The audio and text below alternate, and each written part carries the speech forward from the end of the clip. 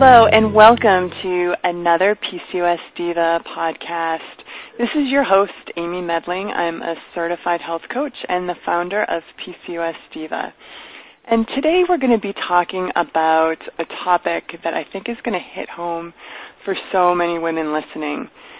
I can probably guarantee that when most of us go to the doctor's office, we hear, you need to lose weight, and you need to be on a low-carb or ketogenic or paleo diet, whatever the doctor thinks is the best approach for managing your PCOS lifestyle. And I think for a lot of us, the thoughts of going on this strict sort of food plan sends us in the opposite direction, and it can often lead to stress eating and emotional eating. And I hear from a lot of women with PCOS that they really struggle with those issues of stress eating and emotional eating. So I have brought in an expert to talk to us about ways we can kind of avoid that pitfall. And I want to introduce everyone to Dr. Melissa McCreary. Welcome, Dr. McCreary. Hey, thank you so much for having me, Amy. It's great to be here. Well, I want to just give everybody a little information about your background. You are a psychologist, and you focus on the 3 O's that ambush successful, high-performing women. And those O's are overwhelm, overload, and overeating. You're the author of the Emotional Eating Rescue Plan for Smart, Busy Women and the creator of TooMuchOnHerPlate.com, a consulting company providing busy women the programs and resources they need to take control of stress and overeating and add more ease, success, and joy to their health and their lives.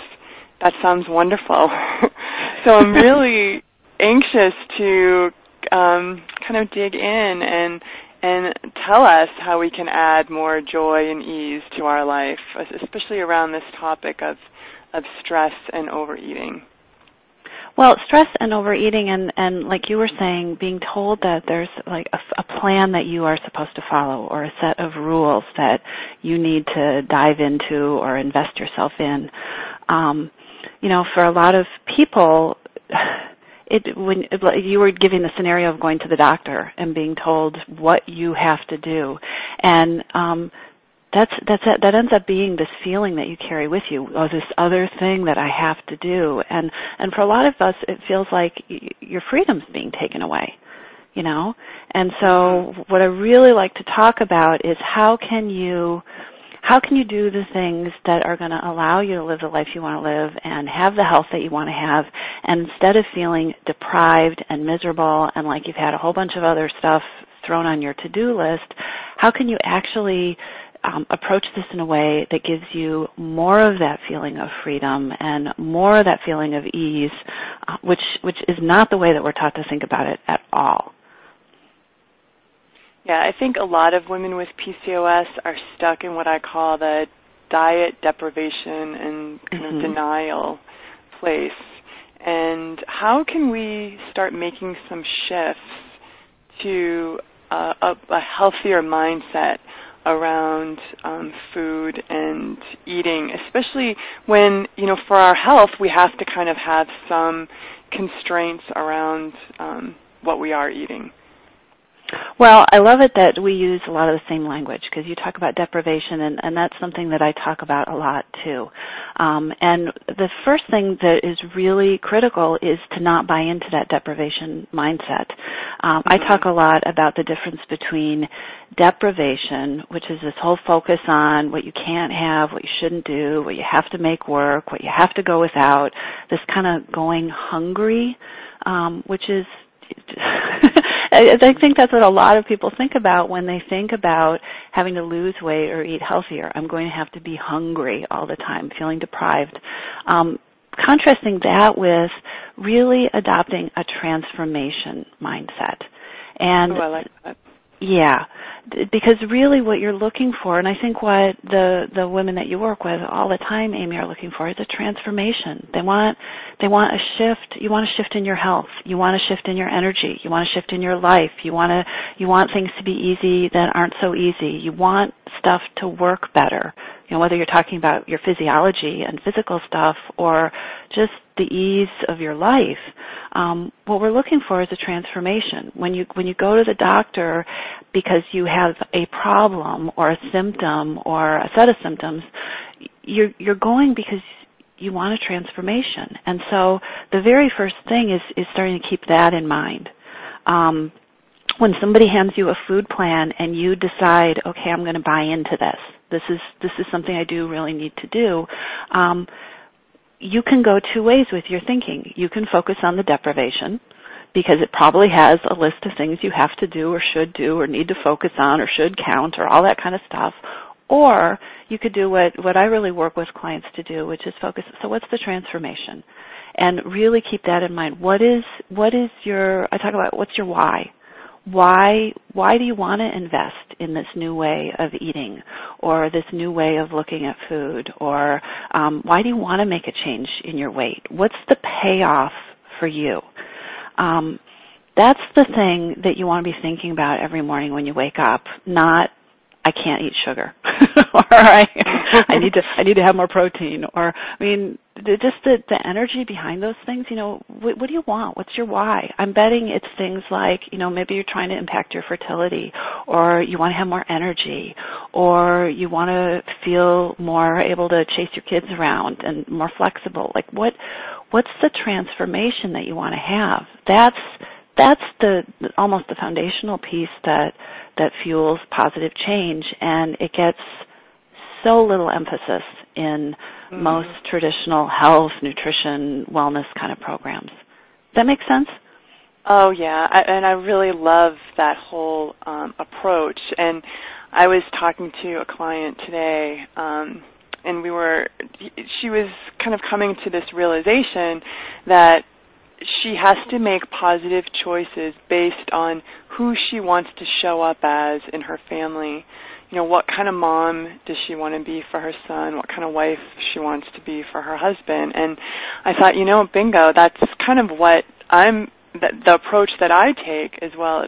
I guess that is the transformational mindset. And for me, it's really helped. You know, we're recording this a week or so after Halloween, where we have all of these wonderful fun-sized candy bars from 3 kids for Halloween trick-or-treating around the house. They're everywhere, right? Everybody's trying to get rid of them. And boy, you know, I do love a Milky Way every now and then. And but I have to make that conscious decision. You know, do I really want this Milky Way enough to then have it trigger this kind of sugar slide and, you know, 6, 7 fun-sized bars later, I'm on the couch, too tired to make dinner, and then ordering takeout, and it just creates this whole snowball effect. So bringing it back to who I want to show up as in my family really keeps me from dipping my hand into the candy bowl. Yeah, you know, I said this at the beginning that a lot of people equate being able to eat whatever they want with freedom. And so it feels like when you get a set of rules that you're having your freedom taken away. But really, if you start to look at what you want in your life, and just a simple question like, how do I want to feel when I stand up after I eat dinner? How do I want to feel in the afternoon? You know, and what do I want my lunch to do for me? What kind of feeling do I want that to help contribute to? Do I want to feel tired and sluggish? Do I want to feel like my pants, you know, I have to loosen my belt? Do I want to feel energized? Do I want to feel vibrant? You know, what do I want this food to do for me? And when you start to think that way, there's a different way of approaching free, you know, that's a different kind of freedom than I can eat whatever I want, because it's choosing your feelings. It's choosing your transformation, and that can be so powerful for people. So that's one huge piece of, you know, how to adjust your thinking when you start to think about weight loss and how to eat and what to eat. Yeah, and I think for so many women with PCOS, we feel like we're out of control, that we've lost control over our bodies. And by choosing how we want to feel based on the food that we eat, really brings that control back to us. Yeah, and when you start to pay attention to that, you start to, for a lot of us, you get more in touch with how different kinds of eating really affect your body. And so once, for me, I know knowing that there are certain kind of foods that do make me sleepy, or there are certain kind of foods that make me crash, when I know that, my choice not to eat them comes from a totally different place than I read an article that this is bad for me and I shouldn't have it. It feels like an empowered choice versus something that somebody is forcing on me.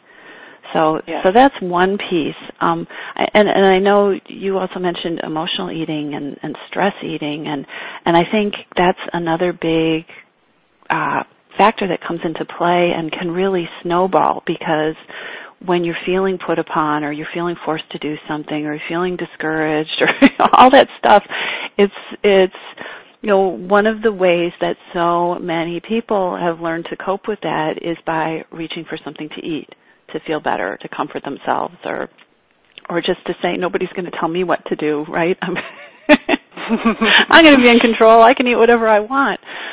So that can be another big piece of this puzzle, and it's really important to pay attention to.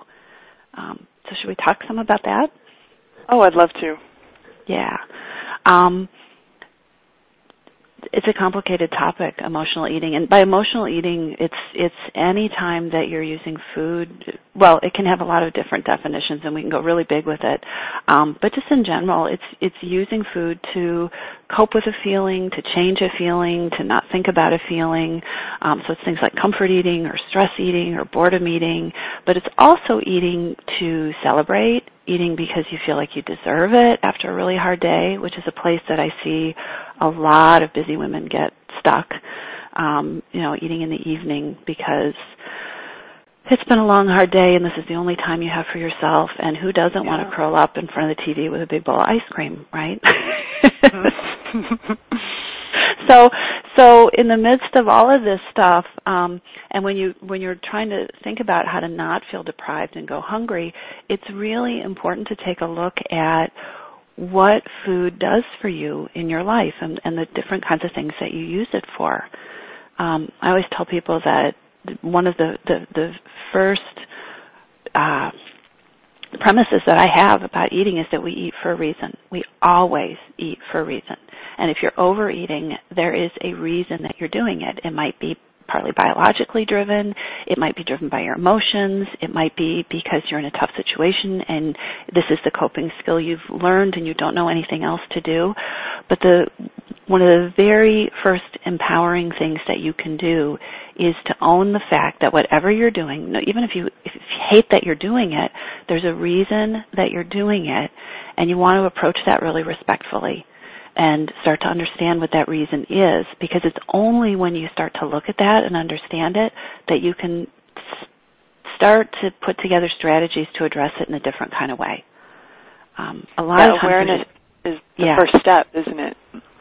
Well, it's awareness, and it's respectful awareness, because I think a lot of times what happens is it's so easy to get frustrated with yourself because you're doing this thing you didn't want to do, or you feel like, I just need to knock it off, and so there's this tendency to just get really harsh with yourself, or there's also a lot of guilt and shame and self-blame that comes in when you're overeating or you're not eating in a way that serves your health.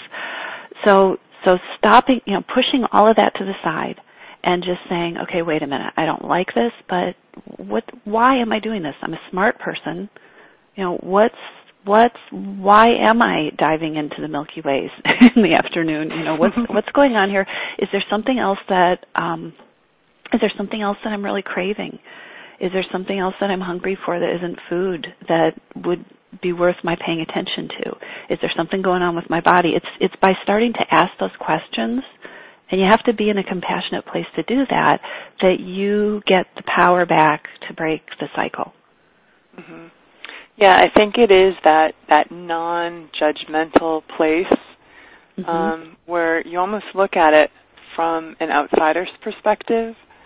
And I know a question that always seems to work for me is if I ask myself, what am I really hungry for? And if I am looking at those Milky Ways, it usually isn't because I'm hungry, physically hungry. Like you said, there's something else going on, and I have to get to the bottom of it. Yeah, I call them hidden hungers.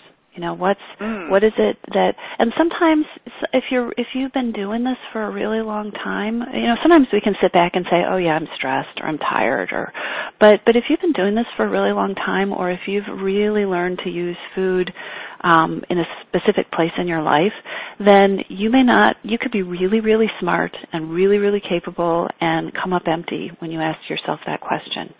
And that's pretty normal. And that can be really frustrating if you're somebody who's used to knowing answers and being capable and all that kind of stuff. So that's really why I come back to, even if you don't know what it is, just taking a deep breath and knowing I'm not crazy, I'm not nuts, I'm not lazy. This is not about willpower. There's a reason this is going on, and I just need to keep paying attention and asking the question, because that's how I'm going to learn how to do something different. And the really cool thing is that when you can start to put those pieces together and do something different, food loses so much of its power, which is so wonderful, because you can go from having to fight it all the time to just it has a different place in your life. It's less compelling, and that's just the most amazing feeling in the world when that happens. Yeah, it's definitely that sense of freedom that I think so many of us with PCOS are looking for. Because food, especially, we have the physiological issues to deal with, the insulin resistance and the blood sugar issues. But I do think that aside, many of us are still dealing with some type of emotional triggers around eating. So that's why I think this conversation is so important. And they all kind of, they can all snowball together too. So if you have physiological stuff that's going on, and you're eating in a way that you don't like, and you're judging yourself for doing that, and you're mad at yourself, or you're embarrassed, or you feel ashamed, or you feel guilt, which can also trigger more overeating, right? Because those are huge triggers for not wanting to think about things and shove things down with food. I see that a lot. And when all of that starts happening, it gets almost impossible to be able to take a step back and ask yourself in a compassionate way, okay, what's going on? And it could, whether it's I need to find a better way to deal with my stress, or I've got to find a way to reward myself that isn't food, or really I'm going to feel so much better if I could be managing my blood sugar in a different kind of way. We can't get to that place to ask those smart questions if we're busy beating ourselves up or feeling bad about what we're doing, or trying to distract ourselves or numb out because it's all overwhelming, and so we're just in this cycle of overeating. And I see that. Do you see that in the women that you work with, Amy? Because I see that all the time. Yeah, and I do think that so much of this boils down to self-love, especially with my clients, and ultimately myself. I was loving myself with food for a long time, and it wasn't until I became a diva, as my husband puts it, and I really put myself first and my needs, and made sure that I was getting the time to nurture myself. So food kind of lost its appeal when I started making sure that my needs were met in other non-food ways. That's such a huge piece of it, and that's something that is such an ongoing challenge for so many people, right? Whether it's the challenge of learning how to say no, or carve out time for yourself, or and also to just take the time to, not just, but simply take the time to tune into yourself and start to get good at identifying what your spirit really needs to be fed. Because sometimes we can be so numb that we don't really know anymore, and it's a process. So one of the things I often tell people is, don't worry if the sky doesn't open up and you don't get this perfect answer. Start with, how could I feel an inch better? How could I feed my spirit just like a little half an inch? Because I think sometimes we get really perfectionistic and we can't come up with the perfect answer, or nothing's going to feel as good as chocolate, so why even bother? And it's really just building it in little tiny ways, and that's how it starts to become a different cycle and a different habit, instead of just automatically wandering into the kitchen.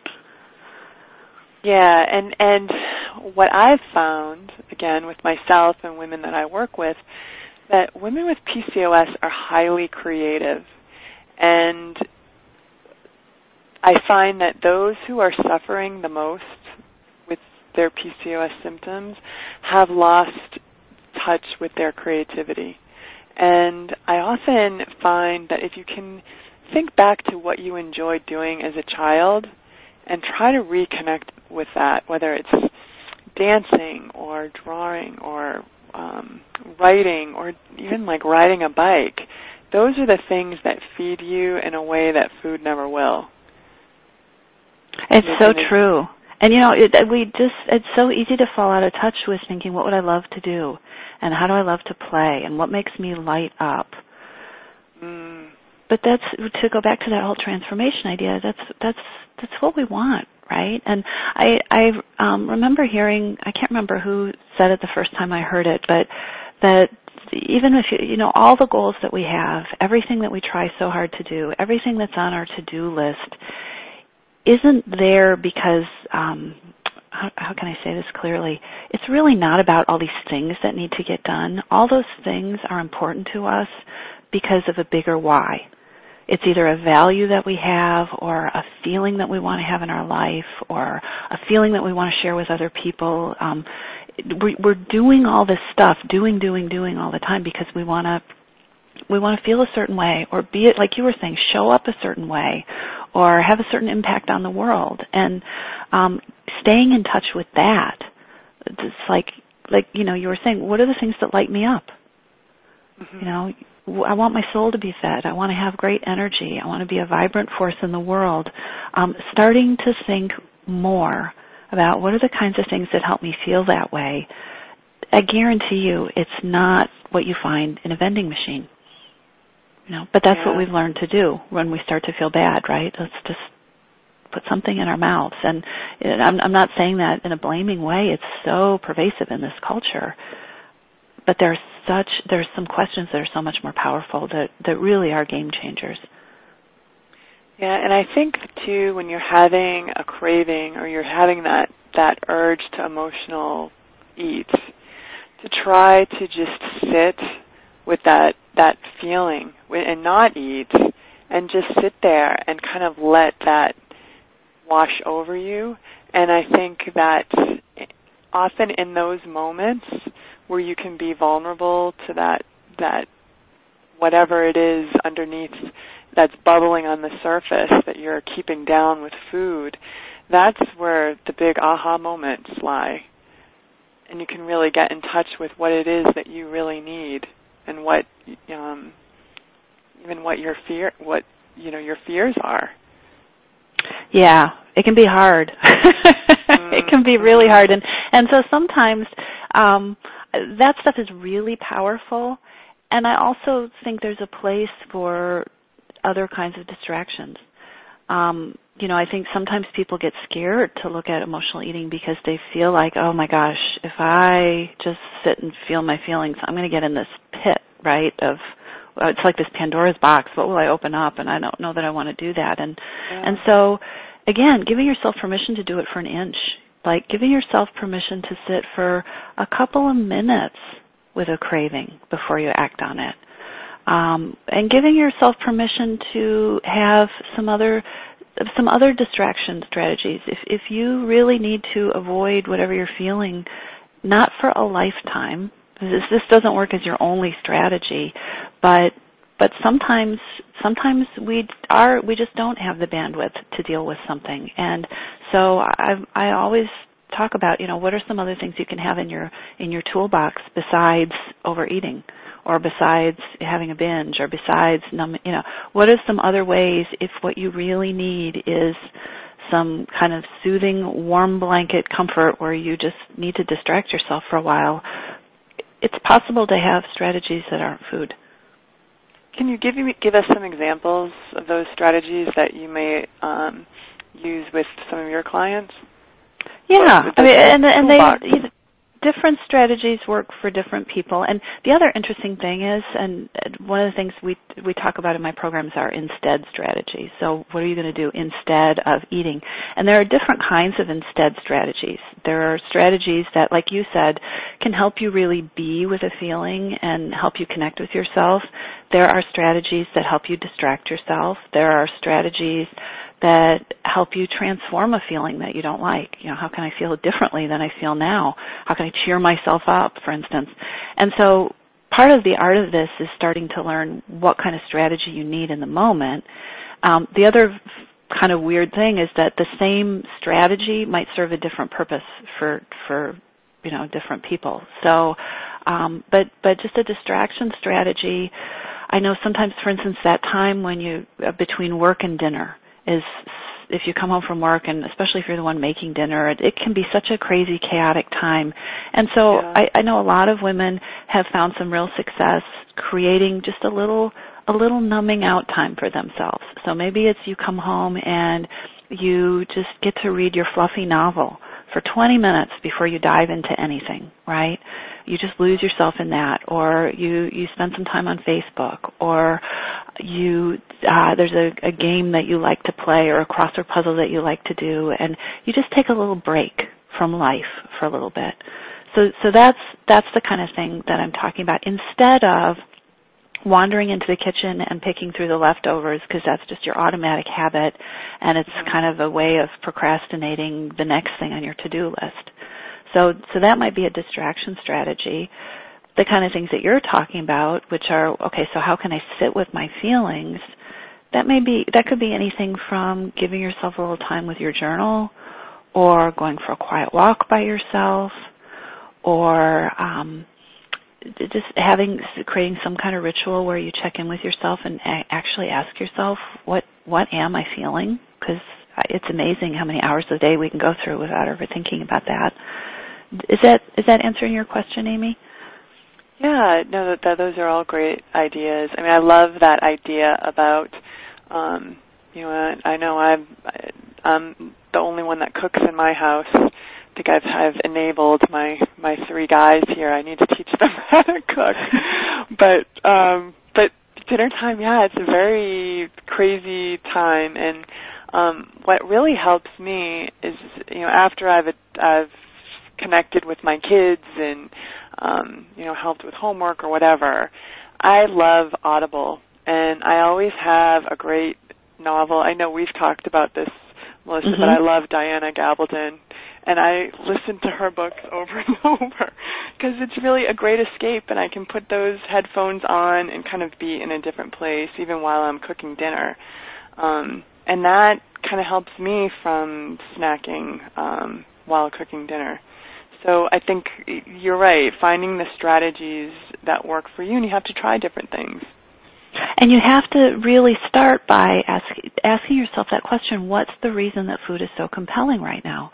And so if you can give yourself, and that's kind of the process you probably went through. You realize it's an overwhelming time, you'd like a little escape, that feels real, it feels good. It feeds you on a feeling kind of level to zone out to your, to go to a different world with your books. Right. And I think especially if you're in a cycle with food where you're frustrated with yourself, and it can also be in a cycle with your health where you're frustrated with yourself, when we get to that place, it's so easy to lose your sense of self-compassion, and that's where you need enough compassion to just ask, okay, self, what is going on?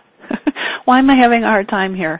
How can I help myself instead of going into what I see a lot, the inner drill sergeant mode of, I just need to shape up. I just need to get tough with myself. I just need to come home and make the dinner and da-da-da-da-da. It's like talking to ourselves like we would talk to anybody else in the world. That is so important, that treating ourselves with that love and compassion that we would afford our own kids and spouse. Yeah.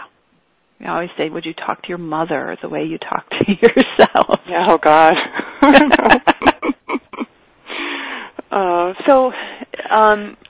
Heading into the holidays, do you have any tips for us? I know that there's definitely those foods that conjure up, an emotion.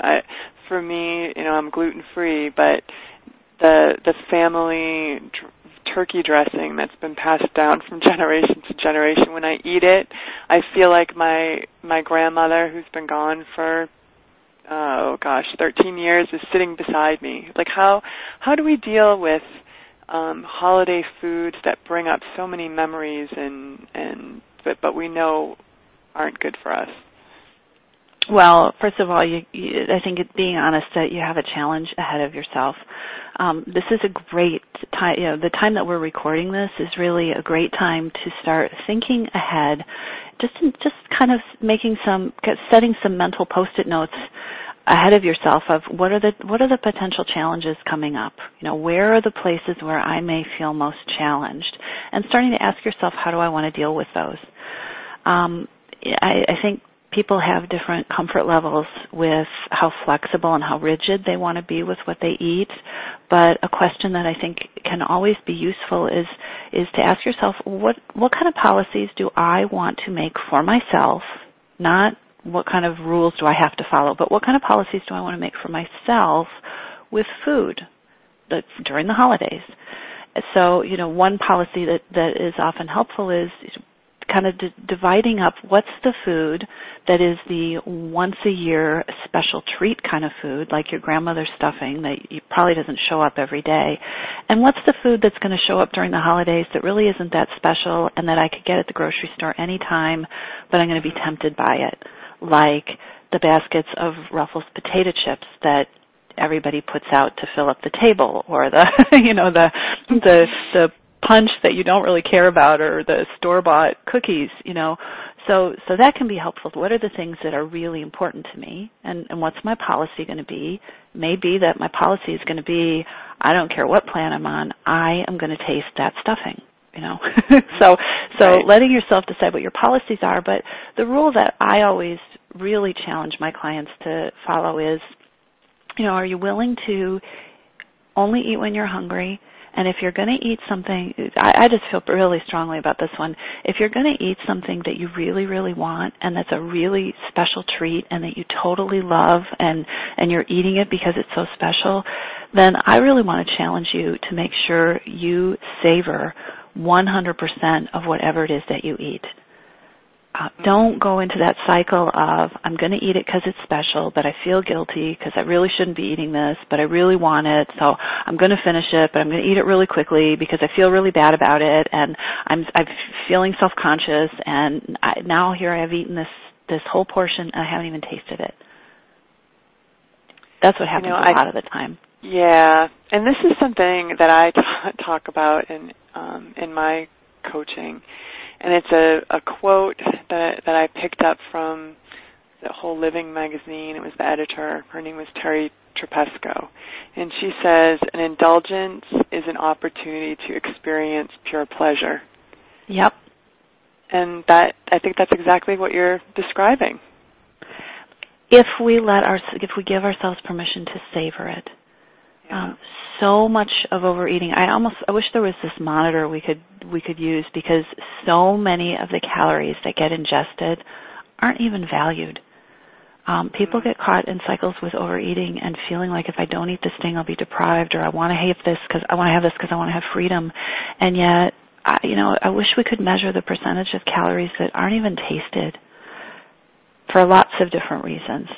So really slowing down, really being mindful of the choices that you make, but also being mindful of the food that you eat. Research shows us over and over again that people who eat mindfully eat less, they feel more satisfied, they feel satisfied sooner. So if you want to enjoy the food, stop and enjoy it instead of saying I'm going to enjoy it and then getting into that whole cycle, that deprivation cycle of feeling like you shouldn't be eating it and never feeling satisfied because you didn't get to have the experience. It didn't register, right? Yeah. Well, Dr. McCreary, do you have some resources over at Too Much on Your Plate that you can direct listeners to? Totally. Well, it's Too Much on Her Plate. And there's a bunch of different, we've got all weekly blog posts and articles and tips and resources. There's a stress eating cheat sheet that you can download over there. But I think the best place to start is if what we're talking about is resonating with you, I would invite you to come over to toomuchonherplate.com. It's TOO, muchonherplate.com, and sign up and take the free Hidden Hungers quiz. You can sign up. You can take that. We'll email you the quiz. You can take that and get that scored.